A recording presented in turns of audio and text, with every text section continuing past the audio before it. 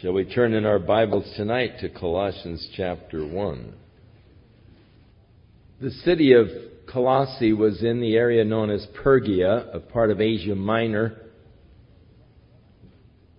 A couple of other churches are greeted by Paul in this epistle, and the epistle was told to be read also to those churches, and that was the Laodicean church and also the one in Hierapolis.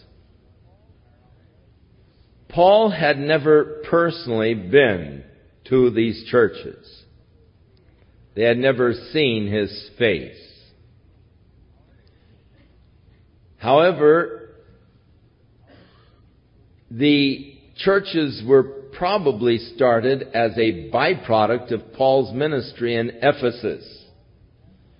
For as Paul was in Ephesus for 2 years, and Ephesus is not that far from Laodicea and from Colossae, there were those who came from these areas, heard Paul, and the Word of God was spreading through that area as the result of Paul's ministry in Ephesus. So they probably went back to these areas and just began fellowships which grew into churches. Epaphras was the minister of the church in Colossae, and Epaphras had come to Paul while he was in Rome, in prison, and had related unto Paul some of the dangerous heresies that had begun to be spread there in Colossae. And so Paul is writing the epistle to correct these heresies that were becoming popularized in that community. One of the heresies was that of Gnosticism, which denied the deity of Jesus Christ. Another heresy was that of Judaism, which of course was the admixture of the works along with faith for salvation. The letter was written at the same time that he wrote his letter to the Ephesians and was carried by the same messenger, Tychicus, who carried the Ephesian epistle, carried also this epistle to the Colossians, written about 64 A.D. during Paul's first imprisonment in Rome. Paul, an apostle of Jesus Christ by the will of God, and Timotheus, our brother. And so the introduction and greeting is so typically Pauline that in studying these epistles of Paul to the churches, we have covered this same introduction in various forms. Again, because he is going to be addressing things of doctrinal error, he again takes his title as the Apostle of Jesus Christ. And he's speaking with his apostolic authority. An apostle of Jesus Christ by the will of God. Again, not all are apostles. Not all are prophets. Not all are evangelists. Not all are pastors. Not all are teachers. God calls men and women to every vocation of life. And whatever God has called you to be, the important thing is that you be what you are by the will of God. Now, it is interesting as Paul is praying for the Colossians here, his first request for them is that they might be filled with the knowledge of the will of God. I think that's an important prayer. I pray that for myself all the time. God, help me to know your will and each situation. But I believe that it is important that each day we commit our lives unto God and to the Lordship of Jesus Christ. And if we will do that, I believe that our lives then become the progressive revelation of God's will. I think that if in the morning I say, Lord, my life is yours, I want to be your servant today, I want you to lead me by your Spirit, I want you to overrule any wrong decisions that I might be making, Lord, just take control of my life. And I yield myself thus to the Lord. I believe that as the day unfolds, it becomes a progressive revelation of that which God has purposed and planned for me. My problem, I'd like God to just paint me a picture of the whole day and give me the schedule and say, all right, now at 9 o'clock you'll do this, and at 10:30 I want you to go over there, and at 11 o'clock if you'll come back here and talk to this fellow. And I'd like the whole daily schedule in the morning, so I could just look at it and say, oh, all right, fine, let's go for it, Lord. But it is interesting how God never gives you the second step until you've taken the first step. God said to Philip, go down to Gaza.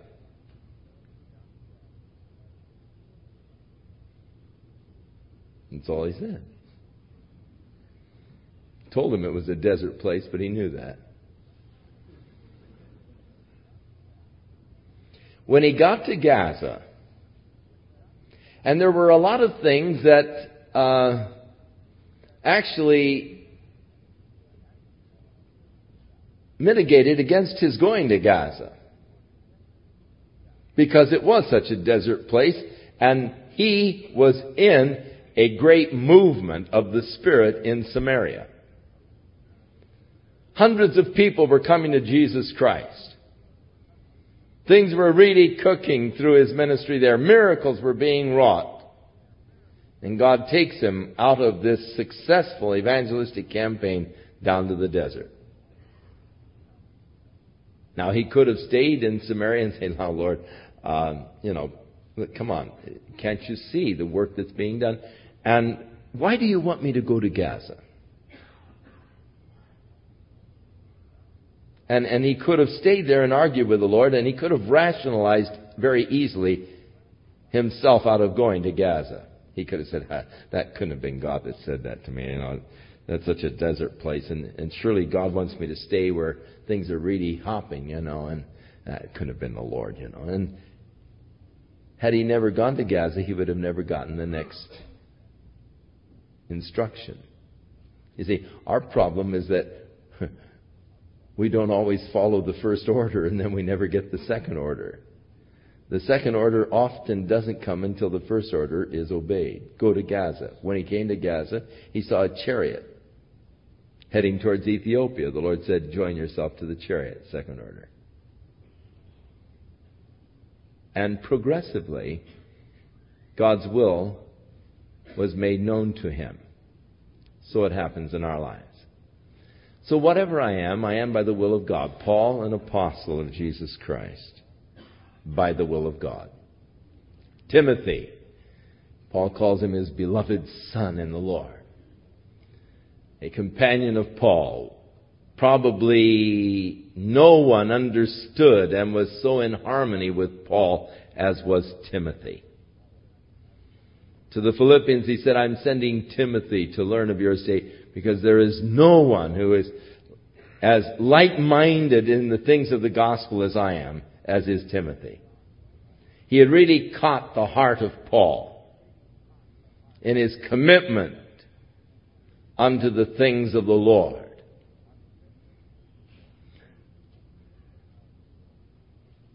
Somehow it is extremely difficult to find those who have the same vision, the same commitment to the things of the Lord. He's writing to the saints, those that have been set apart, and the faithful brethren in Christ, which are at Colossae. Now, remember, heresy is creeping up in the church. He's going to be writing to correct some of these heretical ideas. But he writes to them as, first of all, saints, secondly, as faithful brethren, and thirdly, in Christ. The typical grace be unto you and peace from God our Father and the Lord Jesus Christ. We give thanks to God and the Father of our Lord Jesus Christ, praying always for you. And Paul, it seems, mentions in almost each of his epistles his prayers for those people. God is my witness, he writes to the Romans, that I bow my knee before the Father of our Lord Jesus Christ, making mention of you in my prayers. He offers a couple of prayers in his epistle to the Ephesians. And he mentions his prayers in so many of the epistles. Paul was a man of prayer, as is true of any man who is used mightily of God. They are men of prayer.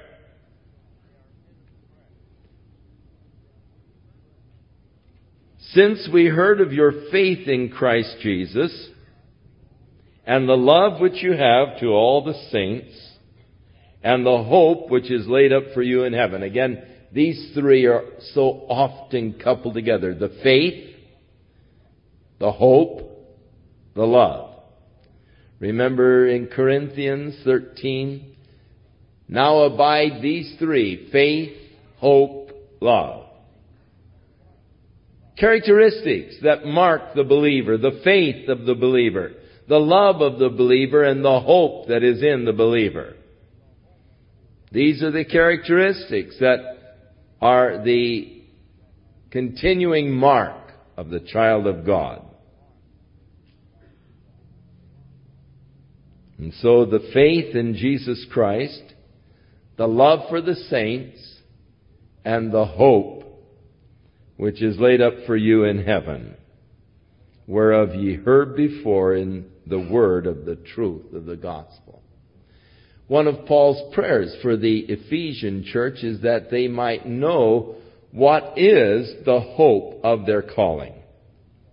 If you only knew what awaits you, if you only knew this hope laid up for you in heaven.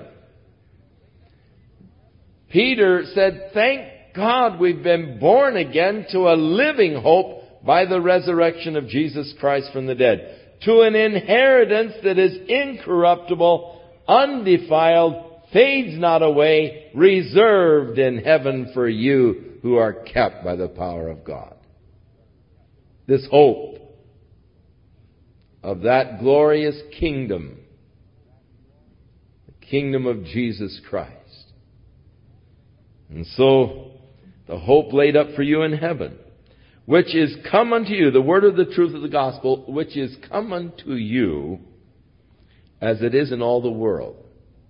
Now, it is interesting here that Paul does declare that the gospel at this time had gone into all of the world.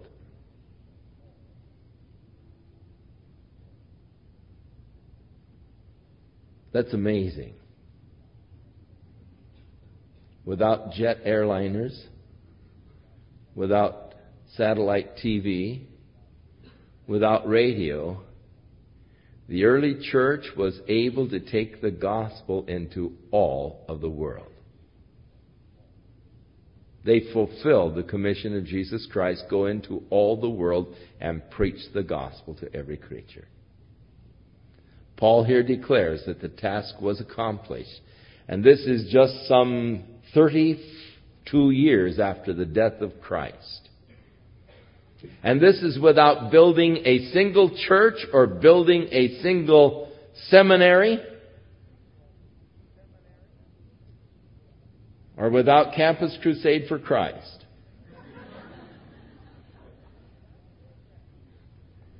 Without programs. How was it accomplished? It was accomplished through the power of the Holy Spirit and by the fact that they did depend upon the guidance of the Holy Spirit within the church.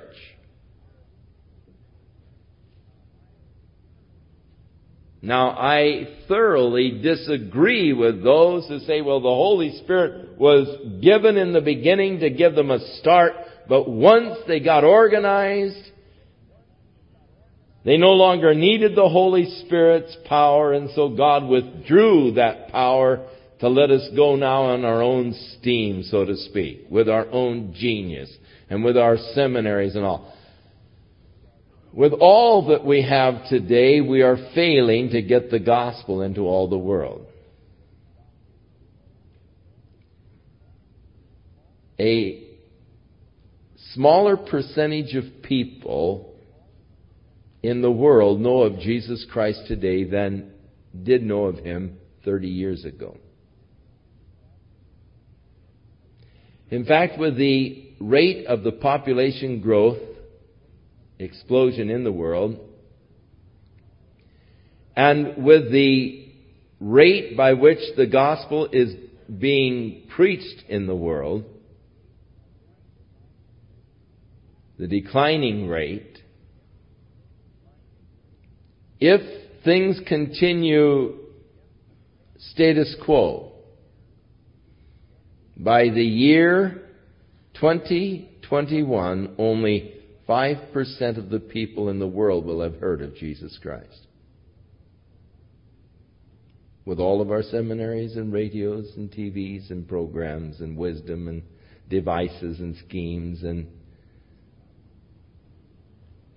methods. It's a real indictment against the church. It does say much for the Holy Spirit and for His ability and power. I believe that the only hope for the church to reach this generation with the gospel is again the empowering of the Holy Spirit and being led of the Holy Spirit. I don't think it can be done by man's devices. I don't think that we can devise a program to do it. And I don't think God intends us to.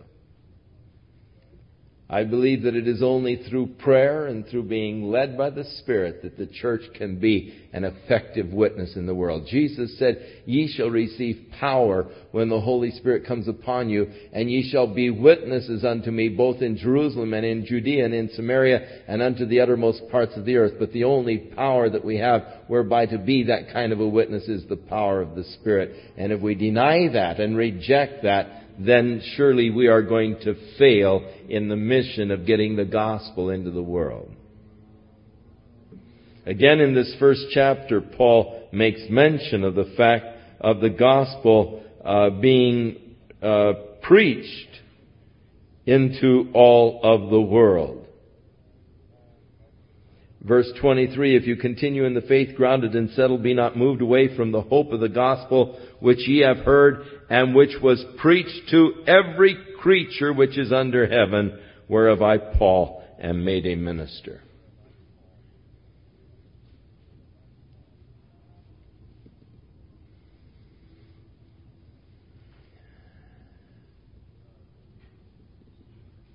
There are those who say, well, Jesus can't come until the gospel's been preached into all the world. Well, the gospel has been preached in all the world.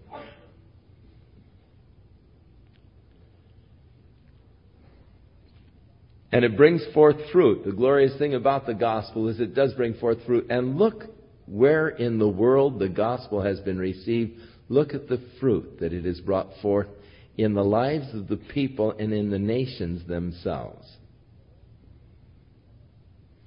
Those nations that have received the gospel of Jesus Christ, look at the fruit that it's brought forth.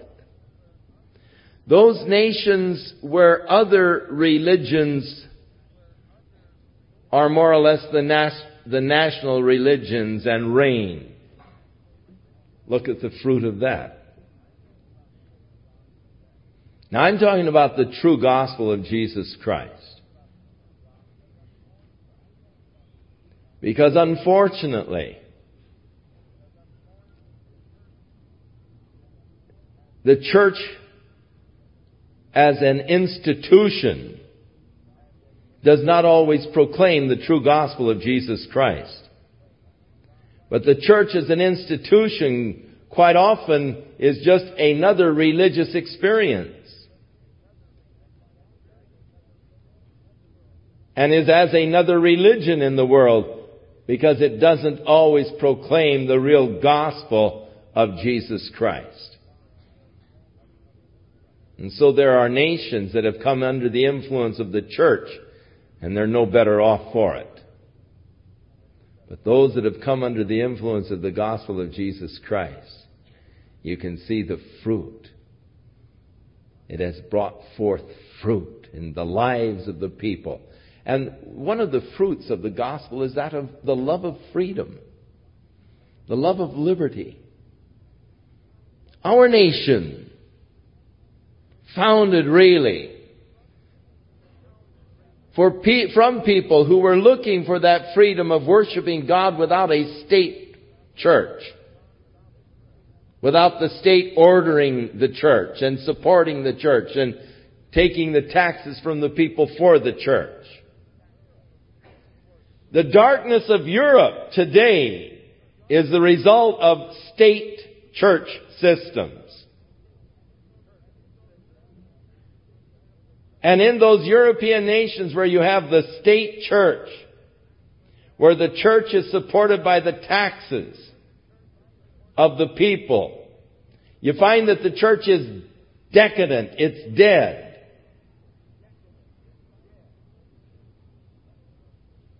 There were men who had a love for freedom because of the gospel of Jesus Christ. And they established this nation. And that's why freedom and liberty was such an important thing to them. But as other forces have moved in, as the church's witness has waned, we see there is also an eroding of our freedoms. An eroding of the liberties. And people are allowing it because the strength of the gospel is not what it once was in this land. And so we are not as free as were our forefathers.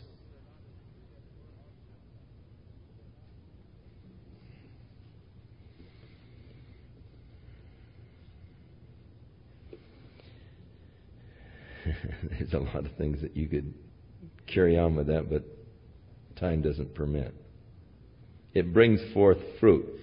The real fruit of the gospel is love. An appreciation of fellow man. A love for our brothers. A love that manifests itself in deeds of charity and goodness to one another. Reaching out. The fruit. As it doth also in you since the day you heard it and knew the grace of God in truth. And Paul's emphasis here, you heard and knew the grace of God in truth. How important that we know the grace of God in truth.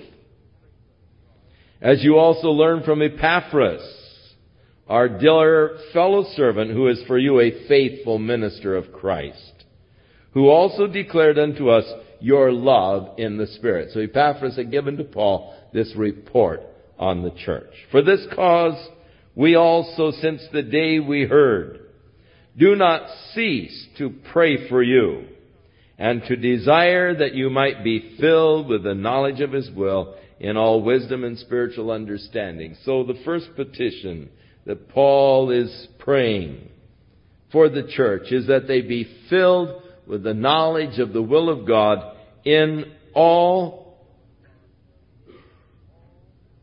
wisdom and spiritual understanding. Secondly, that you might walk worthy of the Lord unto all pleasing, Paul wrote to the Ephesians and told them all that God was and had done for them. And then he said, now walk worthy of the calling wherewith you were called. You're a child of God. Walk like it. Live like it. Walk worthy of that which God has called you to be, His child. Walk in a manner that is befitting that of a child of God. You might walk worthy of the Lord unto all pleasing, being fruitful in every good work and increasing in the knowledge of God. How important that we be increasing in our knowledge of God.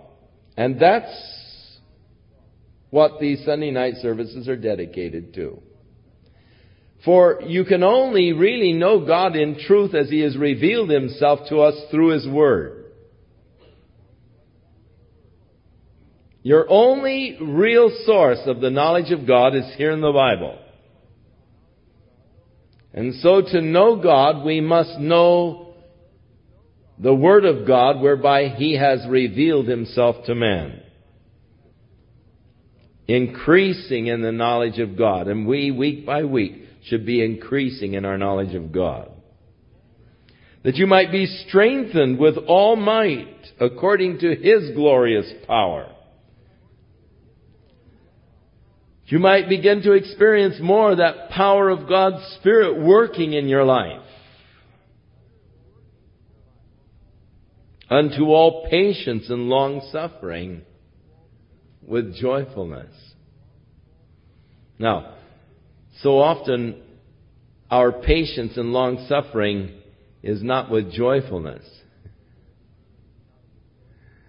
It's with sort of complaining and whining and griping. I've been waiting so long, And we just sort of wail when God makes us wait. But that we might wait with joyfulness. Giving thanks to the Father who has made us worthy to be partakers of the inheritance of the saints in light. Paul again wrote of the saints in light to the Ephesians. Here, and there is a great parallel. Of course, both the epistles were written at the same time, so a lot of parallel thoughts in the two. But we give thanks to God who has made us worthy to be partakers of this inheritance. Again, Paul prayed for the Ephesians that they might know, that they might know what is His inheritance, something different. But he did refer also as one of the blessings of God, that inheritance that is ours of the saints in light, who has delivered us from the power of darkness and has translated us into the kingdom of His dear Son. That's what conversion is all about. Being delivered from the power of darkness, from our bondage in sin, that power of Satan that once held us, and translated into the kingdom of His dear Son. We read so much in the Scriptures of the kingdom of God.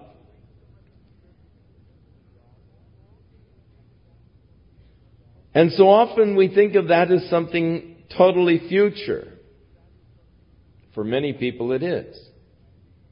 But for you it should be a present experience. You see, you become a part of that kingdom the moment you bow your knee to Jesus Christ and acknowledge Him as your King and your Lord. I am in the kingdom of God. I have yielded my life as a faithful subject and servant to that kingdom. He is my King. Therefore, I am in His kingdom. And so I've been delivered from the power of darkness, been translated into that kingdom, in whom we have redemption through His blood, even the forgiveness of sins. Again, one of the glorious blessings of Colossians chapter 1. The redemption through His blood, the forgiveness of sins. Who is the image, talking now of Jesus Christ, of the invisible God. And He's going to tell us several things now here concerning Jesus. Remember, the Gnostics in the heresy that was creeping into Colossae were denying the deity of Jesus. So Paul here is going to now tell of the supremacy of Jesus. He is the image of the invisible God. John chapter 1, no man has seen God at any time, but the only begotten Son who is in the bosom of the Father, He hath declared Him or manifested Him, made Him known.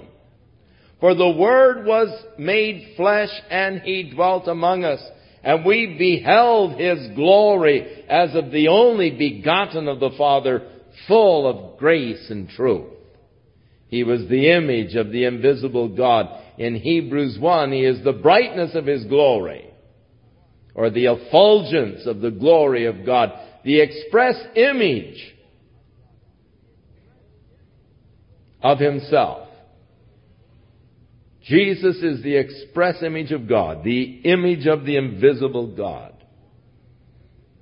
He is the firstborn of every creature. Or as the word means in the Greek, precedence above. First in not first, second, third, fourth, but first as the above all. And so here, He is above all of the creatures or creation. For by Him were all things created. Genesis 1 tells us in the beginning God created. The word God there in Hebrew is Elohim, which is plural. The Hebrew singular for God is El. The dual tense is Elah, and Elohim is the plural tense for God. In the beginning, God, Elohim, plural. And I believe that that is a hint of the Trinity right in the very first verse of the Bible. The fact that they would use God in a plural form. In the beginning, God created the heavens and the earth. And when it came to man, and God said, let us make man in our likeness and after our image. Not, I will make man after my likeness, after my image, but let us, in the divine counsels of the Father, Son, and the Spirit, man was created in the likeness and the image of God. So in John chapter 1, in the beginning was the Logos, the Word, and the Word was with God, and the Word was God, and the same was in the beginning with God. And all things were made by Him, and without Him was not anything made that was made. Jesus, the active agent in creation. For by Him were all things created. The all things, it does mean just that, to be taken literally. For things that are in heaven and things that are in the earth. The whole universe created by Him. Things that are visible and things that are invisible. So the visible material universe that you can see, plus the invisible universe that you don't see, the spirit beings, the angels, the various rankings and orders of spirit beings, here referred to as thrones or dominions or principalities or powers. All things were made by Him and for Him. So not only is He the Creator, but here He is the object of creation. They were made by Him and they were made for Him. All of the angels, all of the universe, all of the things within the universe were made for Him, and that includes you. You were made for His good pleasure and purpose. People don't like that sometimes. They rebel against that.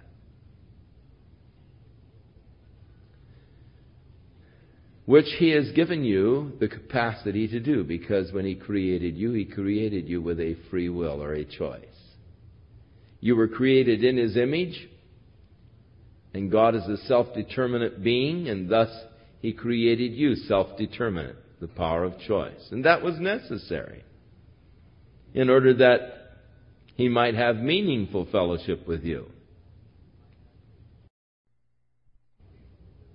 Studying the human body and studying the wisdom of God, I realized how that God could have made us very sophisticated robots.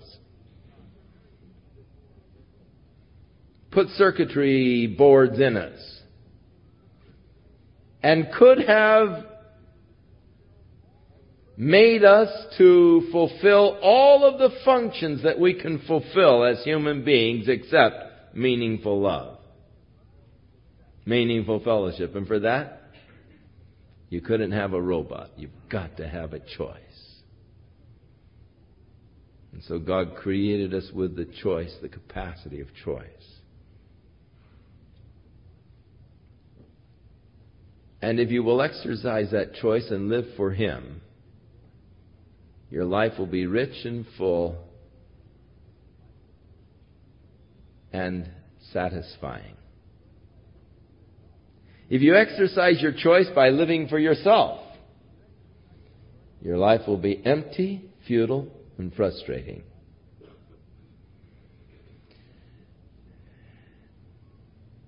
He is before all things.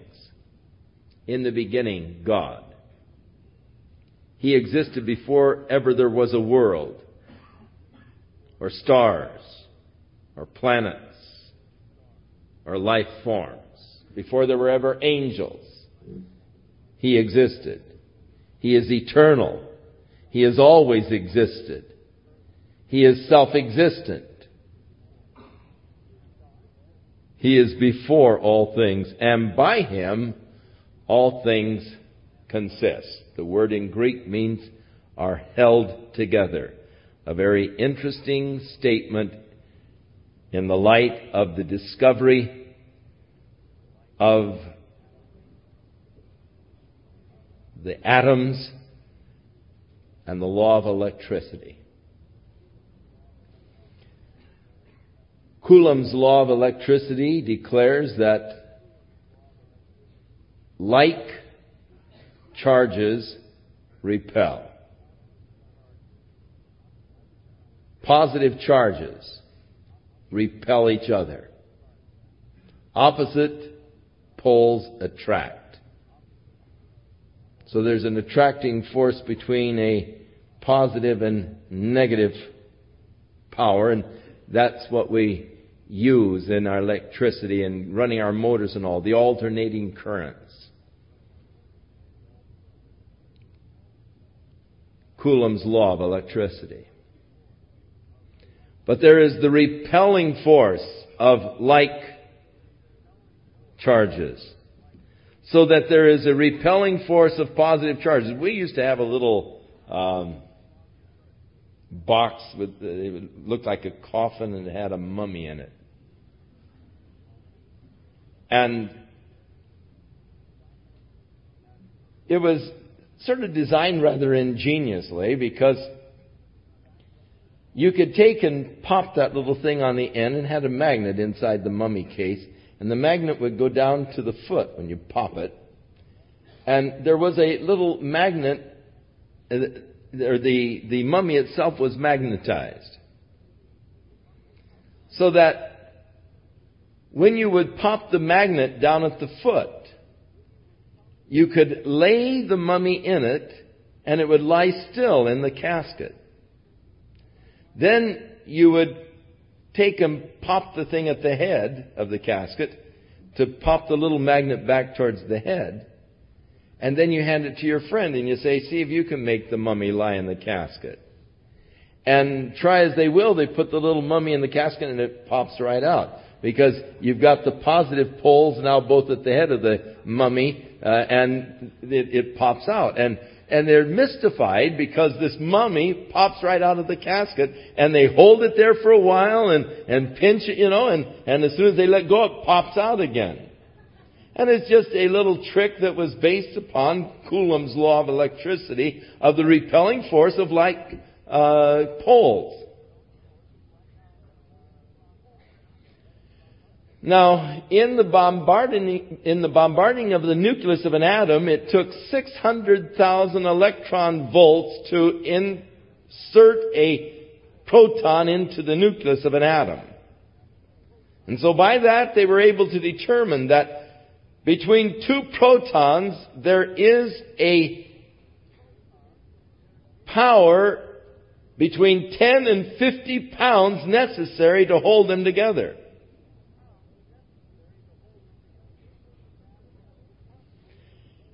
The nucleus of an atom is clustered, protons clustered together, in total defiance to the law of electricity. The mystery of the universe is what holds them together. Science does not have an answer. They created an answer a few years ago with what they called the mesons, which they called atomic glue, but then that has been thoroughly discounted. There was one man who received his PhD in science in his thesis was on why the electrons do not collapse into the nucleus of an atom, the protons, following the law of electricity with the attracting force of opposite poles. There's a double mystery. Why are the protons held together, and why don't the electrons collapse into it? And he wrote his thesis, and his thesis was basically, they don't collapse in it because they don't collapse into it. And he got his doctorate. We don't know. And by his confession of the truth, we don't know. There is no answer except here. By him, all things are held together. If the Lord would just release his hold just for a second, this whole physical universe would go up in one big, gigantic bang. It'd all be over. In the nuclei of every atom in the universe, these positive charges would follow their natural bent, and they'd just repel each other, and the whole universe would just be the end of everything in the material universe. By him all things are held together. Lord, hang on.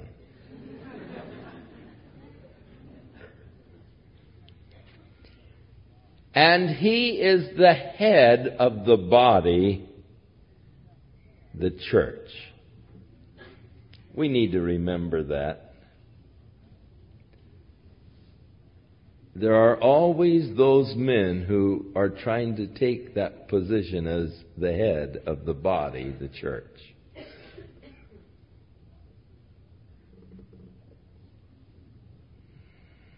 I think that is one of the weaknesses of denominations, is that it does sort of curry that power struggle. And men driven by the desire for power seek to gain the control over the denomination. A truly godly minister could care less about being the president of the denomination or even the Pope. He only wants to be what God wants him to be, if he's truly a godly man. He has no real ambitions to be anything other than what God has called him to be. But there are men who are driven by the desire for power, and they strive to gain that preeminence and position of the head of the church. And it's always rather sad to see it. For Christ is the head of the church. He is the beginning. He is the firstborn from the dead. Now others rose from the dead before he did, but he is the firstborn in that he is never to die again. Those that were raised from the dead before died again, but his is unto eternal life. That in all things he might have the preeminence. Now that is the purpose of God, and the plan of God is that in everything Jesus has the preeminence. All things again includes you. And so the question, does Christ reign preeminently in your life? Does he have the preeminence? You see, that's the purpose and the plan of God for Jesus Christ, that he has the place of preeminence in each of our lives. That he is above everything else in our lives. That nothing supersedes the place of Jesus Christ in my life.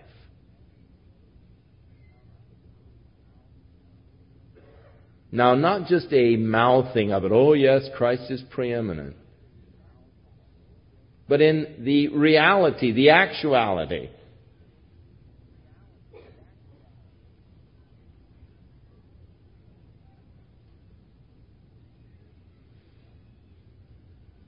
And I'm afraid when it comes down to reality, when it comes down to actions, that many of those who do lay claim to being Christians, the truth of it is Christ is not preeminent in their lives.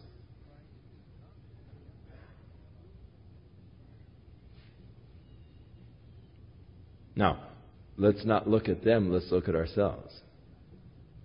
You see, I'm not going to have to answer for them. I'm going to have to answer for me. When I stand before God, I'm only going to be responsible for this fellow right here. And I'm going to give an account unto God for me. And therefore it is important not that I examine other people's commitment, but that I examine my own commitment. That I not look at other people's failures, but I look at my own failures. And judge myself. But that's important for each of us, that we will each just look at ourselves and judge ourselves. For if we will judge ourselves, then we will not be judged of God. For it has pleased the Father that in him should all fullness dwell. Our minds cannot really grasp that particular phrase. It's pleased the Father that in him, in Christ, should all of the fullness of God, the Godhead, dwell. The fullness of the Godhead bodily dwells in our Lord. We get that in chapter 2. We are complete in him. And having made peace through the blood of his cross, by him to reconcile all things unto himself. By him I say, whether they be things in earth or things in heaven.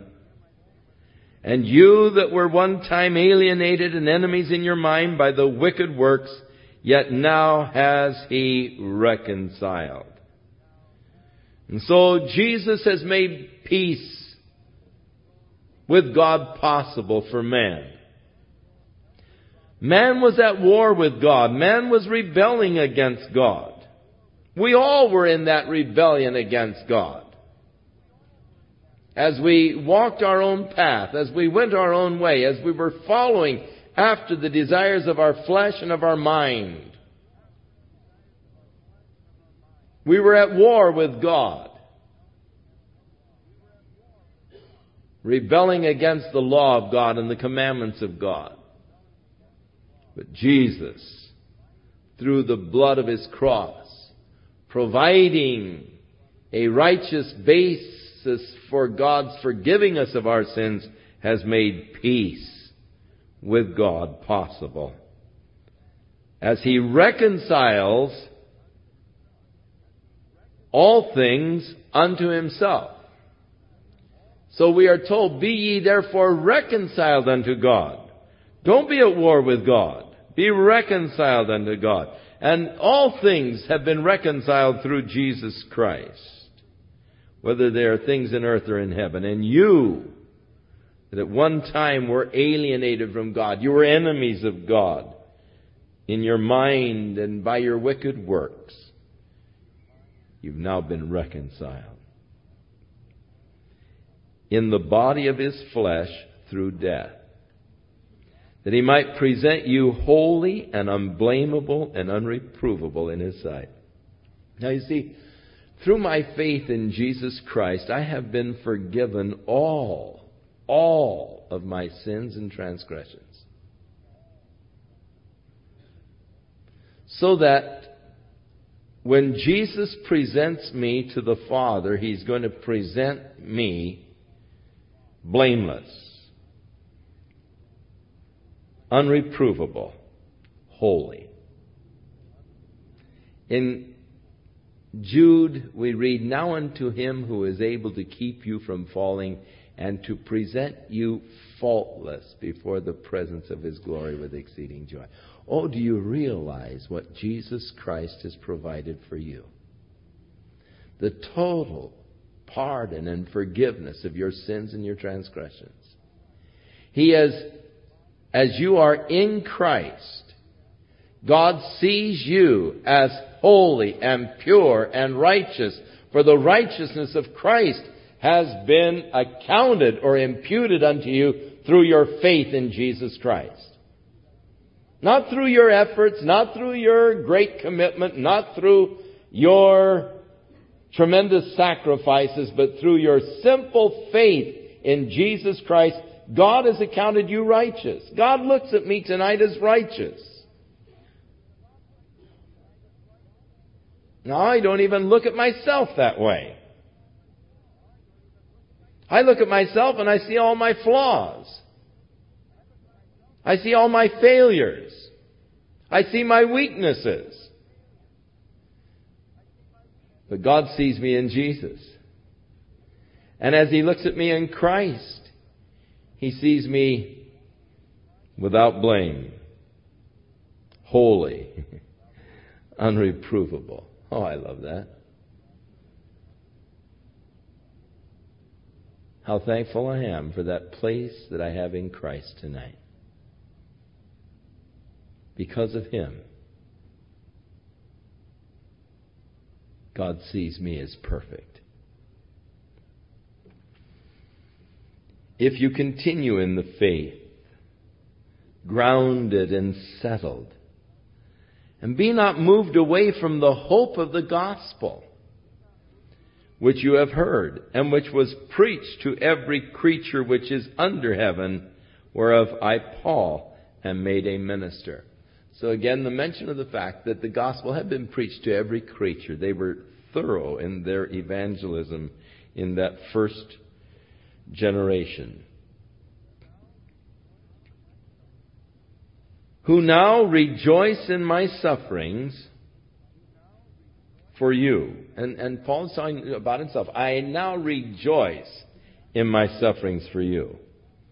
And fill up that which is behind of the afflictions of Christ in my flesh for His body's sake, which is the church. Now, this is a very difficult scripture to understand, and I will frankly confess to you, I am not certain that I do understand the full implications of it. It does seem that Paul is saying that in some way he is completing the afflictions of Christ in his own body. For Christ's body's sake, the church. Now, it can only be understood if we understand the relationship of Jesus to His church, or the relationship of Jesus to you. Whatever reproach you bear for your faith in Jesus Christ is really reproach that is being directed at Jesus. Whatever suffering you bear for Jesus Christ's sake, that suffering is being directed at Jesus. And so Paul recognized that these beatings that he received, the stonings that he received, the suffering that he was subject to, and the imprisonment and all, were because of man's animosities against Jesus Christ. So that he was suffering for Christ's sake. He was imprisoned for Christ's sake. He was actually taking the sufferings of Jesus Christ, or the reproaches of Christ, the feelings that man had in his natural heart against Jesus, the hatred that man had against Jesus. Paul was privileged to bear it. I rejoice that I can bear these things that are directed at Jesus. That I have this privilege of filling up the afflictions of Jesus. That is, the feelings that man have of antagonism toward Jesus are directed at me, and I'm able to take them for Him. And Jesus so identifies with us that He shares with us in this suffering. He said, "Count it all joy when you fall into diverse temptations, trials.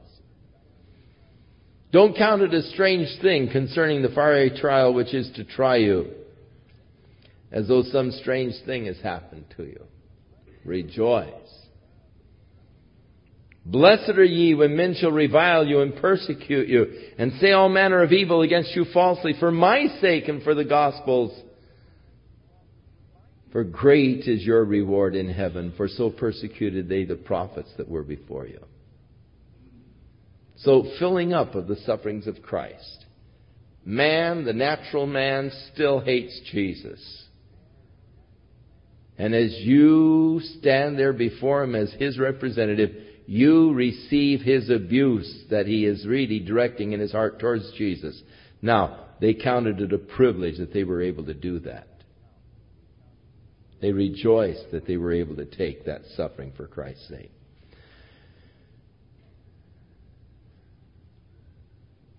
Don't take it personal. A lot of times we're so sensitive. Someone says something, we take it personally, as though they're directing it at us. No, it's being directed at Christ. And it's because I'm Christ's representative that I'm standing there and receiving it. And if I look at it that way, then I can rejoice, Lord, that you counted me worthy to suffer for your sake, as did the apostles in Acts chapter 4. Lord, oh my, you counted us worthy to suffer for you. So I rejoice in my sufferings, in that I am receiving the afflictions that are directed at Christ in my flesh, for His body's sake, which is the church, whereof I am made a minister according to the dispensation of God, which is given to me for you to fulfill the Word of God. So Paul has been made a minister according to God's plan to fulfill the Word of God. Even the mystery which has been hid from ages and from generations, but is now made manifest to the saints, to whom God would make known what is the riches of the glory of this mystery among the Gentiles, which is Christ in you, the hope of glory. The glorious mystery of God is that Christ will come and indwell you.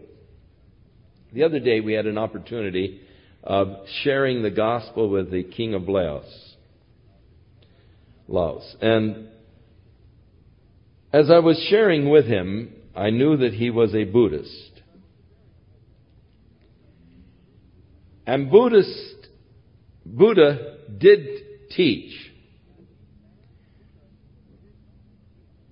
that a man's problems and the evils of the world all stem from the material world, the flesh and the material world. And that if a man could completely disassociate himself from the material world, heaven was to dwell in the Spirit and not have anything to do with the material. In other words, to be totally removed from the material is to enter into nirvana. And so that is, of course, the hope and the goal of the Buddhists is to, through asceticism and all, denying the flesh, fastings and all these things, to completely disassociate himself from the physical, that he might enter into the total spirit, which is nirvana. And if you don't make it this round, then hopefully next round you'll improve. And if you don't make it then next round. Of course, the interesting thing is there must, when we started out with only one, how come we have so many billions today? Where are they coming from?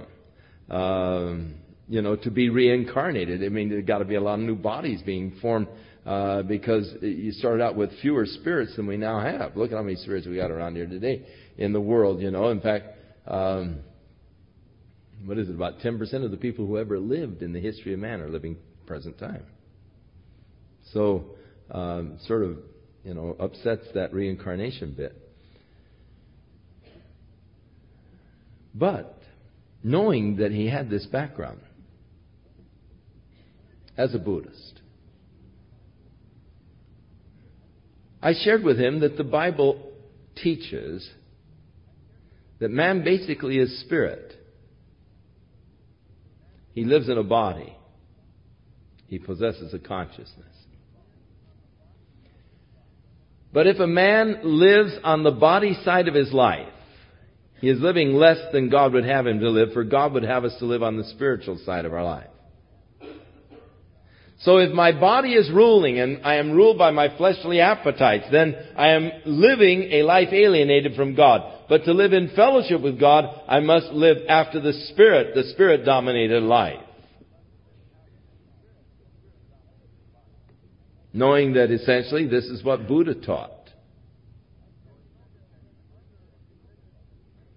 And I said, there have been other religious leaders in history who taught important truths concerning how a person should live after the Spirit. But I said the problem was, having taught the truth and pointed to the path, they could not give you the power to walk in that path. And that oftentimes is totally frustrating, because I listen to what they say, I consent, and I say, hey, that's right. I want to live that way. I don't want to live after my flesh. I want to live after the Spirit in fellowship with God. But I said, not being given the power to do it, it only frustrated me. So God sent His Son, Jesus Christ, to die for my sins, to provide forgiveness for my sins. And then I said He did something else. He rose from the dead. And then He said, now I will come and dwell in you. And by my dwelling in you, I will give to you the power to walk this path. You don't have it in yourself. You can't do it in yourself.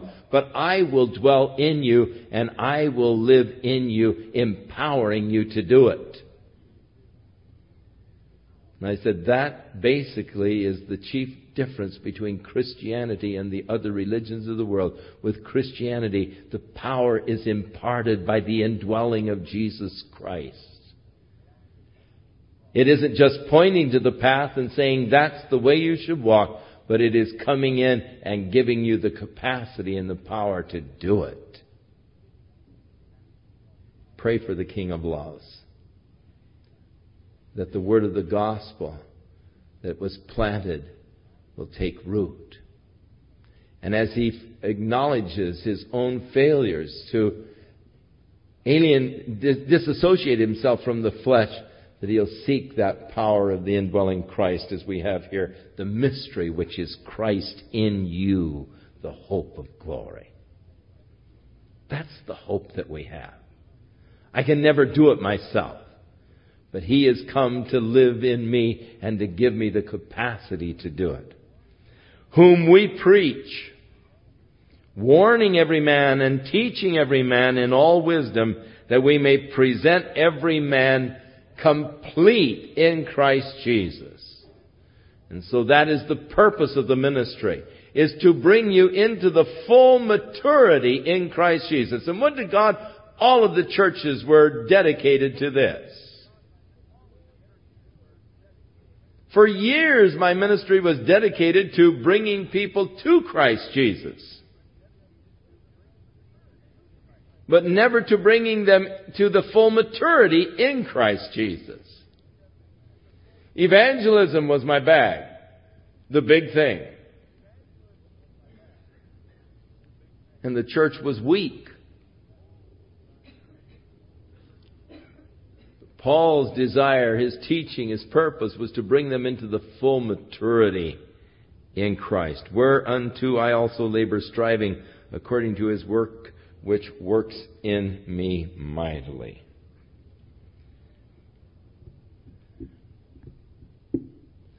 You know, I'm going to stop right there, because there is so much in chapter 2 that I don't want to get started and then have to rush the thing at the end, which I have a tendency to do when I get carried away in the first part of the lesson. I have that tendency, to then rush through some extremely important passages of Scripture. And chapter 2 is one of the most important chapters in the New Testament, and I don't want to just rush through it. So we're going to stop right there for tonight.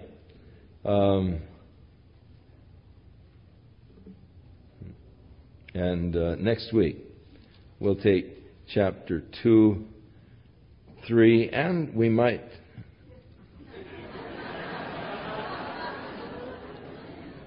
Well, 4 is really just sort of, the final greetings and all. So that we can pop through in a hurry.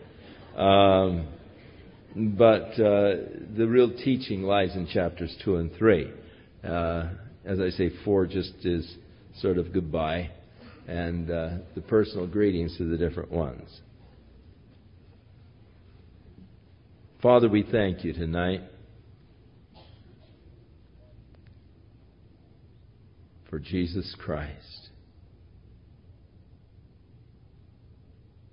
Your only begotten Son,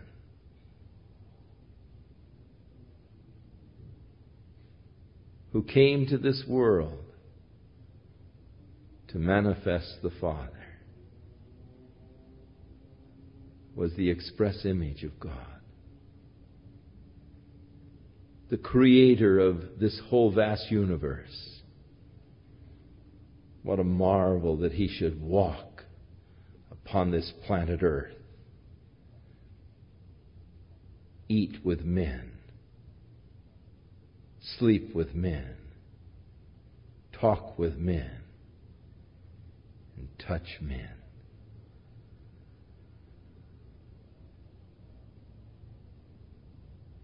Oh God, how we marvel at the mysteries of the incarnation, God in Christ reconciling the world to Himself. But even of the greater mystery, that same Jesus who died and rose again, who created the earth, who holds the worlds together, now dwells in our hearts and empowers our lives. Lord, how awesome that You should dwell in us. May we yield to You our bodies as instruments through which your will might be accomplished. In Jesus' name we pray, Father. Amen. May the Lord bless you and help you as you sort of digest the truth, that it might become a very part of your life, and that indeed you might discover that great power that resides in you as a child of God, that mystery of God, Christ in you, the hope of glory. And may His power bring strength and victory to your life this week. May He demonstrate that power by giving you victory over an area in your life where you've been stumbling for a long time. May this week you begin to experience real victory there for His glory, recognizing, hey, this is nothing but the power of Jesus Christ dwelling in me. Thank you, Lord. God bless you and be with you as you walk with Him. In Jesus' name.